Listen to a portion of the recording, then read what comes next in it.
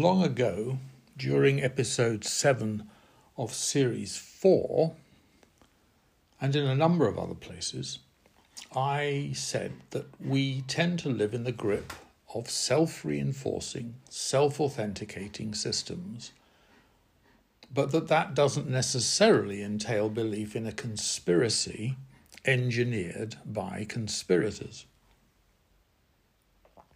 I'm now going to suggest that dualities may help us with some of the more obvious difficulties and limitations that this situation creates, inasmuch as dualities offer us different ways of looking at the same thing. The particular passage in question runs like this. So this is a quote. The system becomes self-confirming, self-reinforcing, self-authenticating, self-immunizing against any suggestion that things could be different. The central point of particularly this episode, that's of episode 7 of series 4, but it's really been running through all the episodes we've done so far, is that there is, and let me repeat, a conspiracy without conspirators.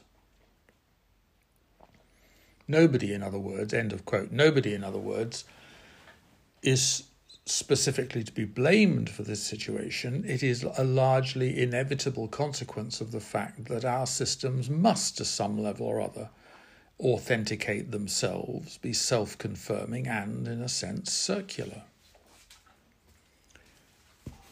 The only way we can hope to maintain anything like consistency and internal coherence is if systems self-refer and use the persuasiveness of their total integrated outcomes to reinforce or challenge the appropriateness of their assumptions, using a version of what we've called before modus tollendo tollens, which could be put in everyday terms as, if these are the conclusions we inevitably come to, necessarily come to, logically come to, but conclusions we dislike or deplore, there must be something wrong with the foundational assumptions that have given rise to them.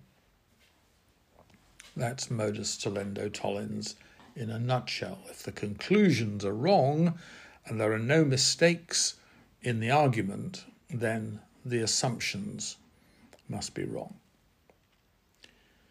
This feedback is essentially the same as the one that David Hume refers to, where we look at the results of our reason as driven by our passions, as they reflect our constitutions, the kinds, in other words, of human being we are, and on that basis decide whether we like them and approve of them or not.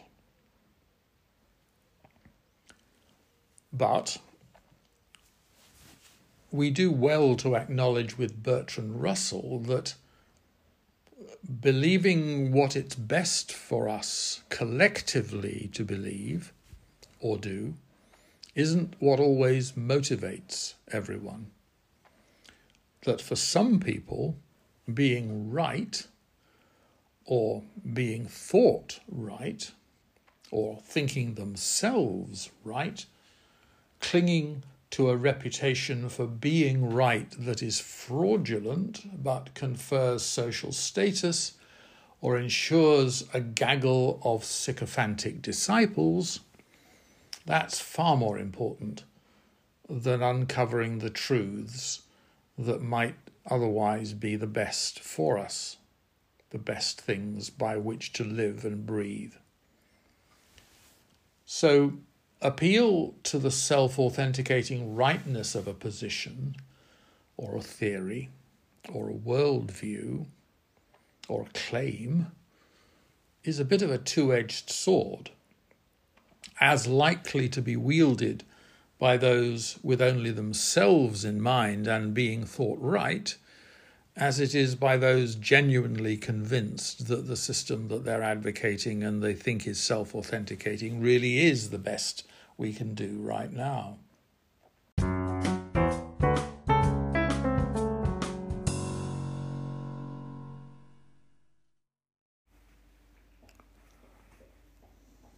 One might think that the way to escape this internal dilemma would be to abandon any appeal to self-authentication, to regard it and render it illegitimate. But unfortunately, it's difficult to do that because systems, because they're circular, must be self-authenticating, since there isn't anywhere outside the system from which a source of authentication can be found or looked for. So systems have to be taken to authenticate themselves because there's no way they can be authenticated from anywhere else. This may shock us, but it's a reality, and insofar as there are such things, a fact. Someone, I suppose, may well ask how, if all systems are circular, we can possibly justify preferring one to the other, or even compare one with another, because from inside one system, we are scarcely in a position to assess the comparative suitability of another one, not least because we will inescapably privilege the system we've already adopted over it, and will have been trained in the modes of thinking, the assumptions, the conceptions that our own system endorses.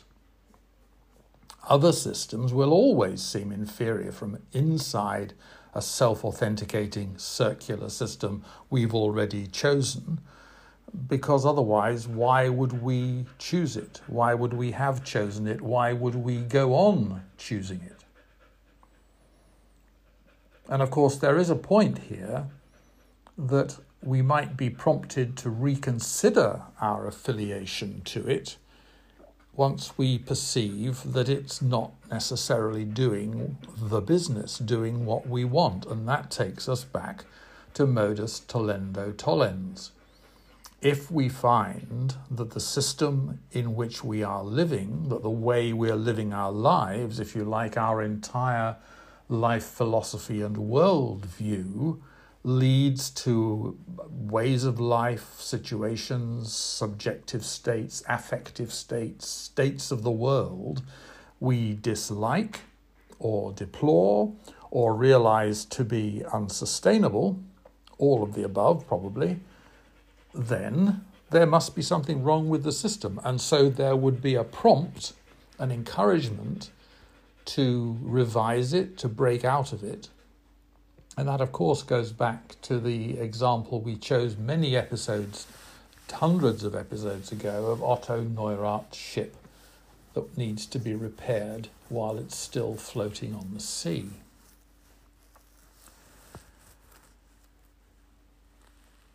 Neither, I suppose we should say, having said that, should we underestimate the attractions of self-authenticating systems with effective immunization strategies that are capable of nullifying all attacks upon them. They can make us feel secure, grounded, invulnerable, and therefore strong and even superior to others, because after all, our system is obviously better than others for all sorts of reasons, including that it's more comprehensive, better authenticated, more extensively tried and tested, more widely adopted, more humane, moral, just and right. And sooner or later you end up with a Flanders and Swan, oh, the English are best. I wouldn't give tuppence for all of the rest rendition, or some such nonsense. And if we were once to be convinced that some or all of those claims were not the case, or if someone were to present us with an alternative that was obviously superior, although one can seriously ask the question how they might do that, we'd obviously be ready to change our loyalties if we could be persuaded that it was better. And then we might say, but we haven't, and we're not going to because ours is the best. And so you go round the loop again.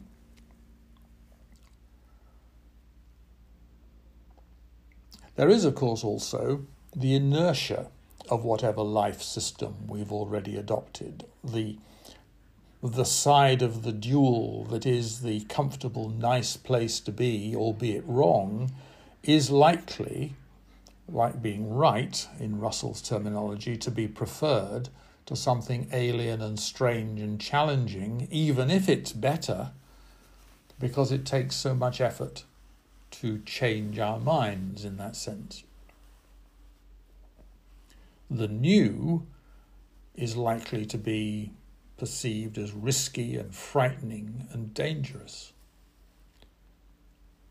After all, our friends, our family, our personal and tribal and national identities, our economic and social security, our political security, our reputation, and all the paraphernalia of our habits of mind are all vested in whatever system it is we happen already to be in. To change all of this looks too hard. Looks, as I say, risky and frightening and even dangerous. I might even end up by becoming a different person. Perhaps the last is the most powerful reason that we don't change our minds more regularly, that our self-understanding, our self-image is so dependent on the characteristics we've adopted from our culture and its belief systems, and from our own activities and the reputation that we've built up for ourselves, that we wouldn't want people to have to come to terms with the fact that we were indeed someone different. Otherwise, even we might lose sight of who we are. But there is another danger that comes, I suppose you could say almost paradoxically, from the success and fame of the framework of a particular culture and our place in it, which is that, and you're right to hear a faint echo of Lev Shestov here, that what's going to be expected of it and of us is more of the same. Our fame, reputation, our financial and social success hinge upon our capacity to write novel after novel that's recognisably Charles Dickens or Anthony Trollope or Fyodor Dostoevsky or Count Tolstoy and so forth. It is as if having decided to write once, we're compelled to go on writing in much the same style and vein forever.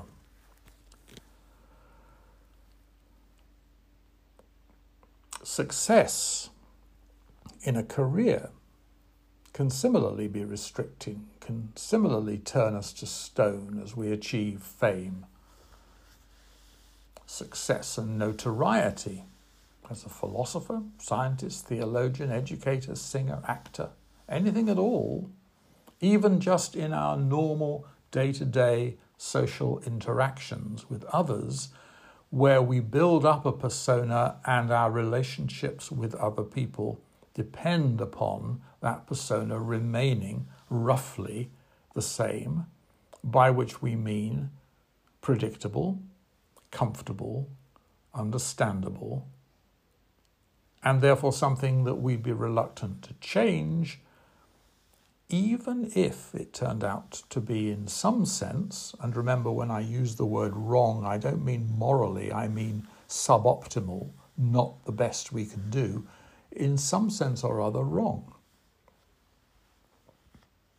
We find ourselves, to use Shestov's simile again, forced to look backwards only to run the risk of being turned to stone by the head of our particular self-generated Medusa, which is the trajectory that our lives have taken this far.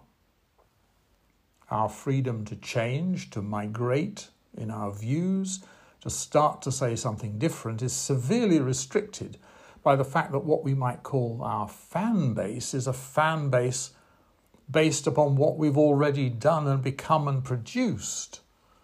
And it's often very unhappy, even to the point of losing faith in us or abandoning us altogether, if and when we start to produce work that's of a different kind.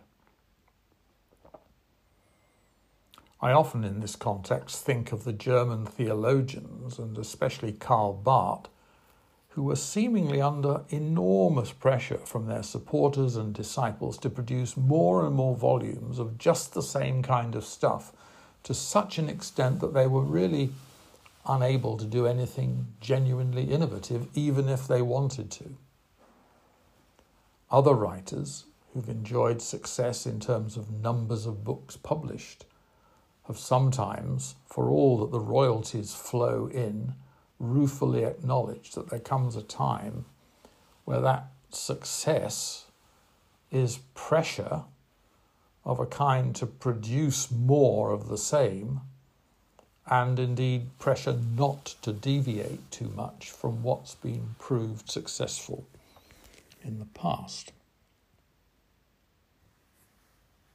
Thank you for listening.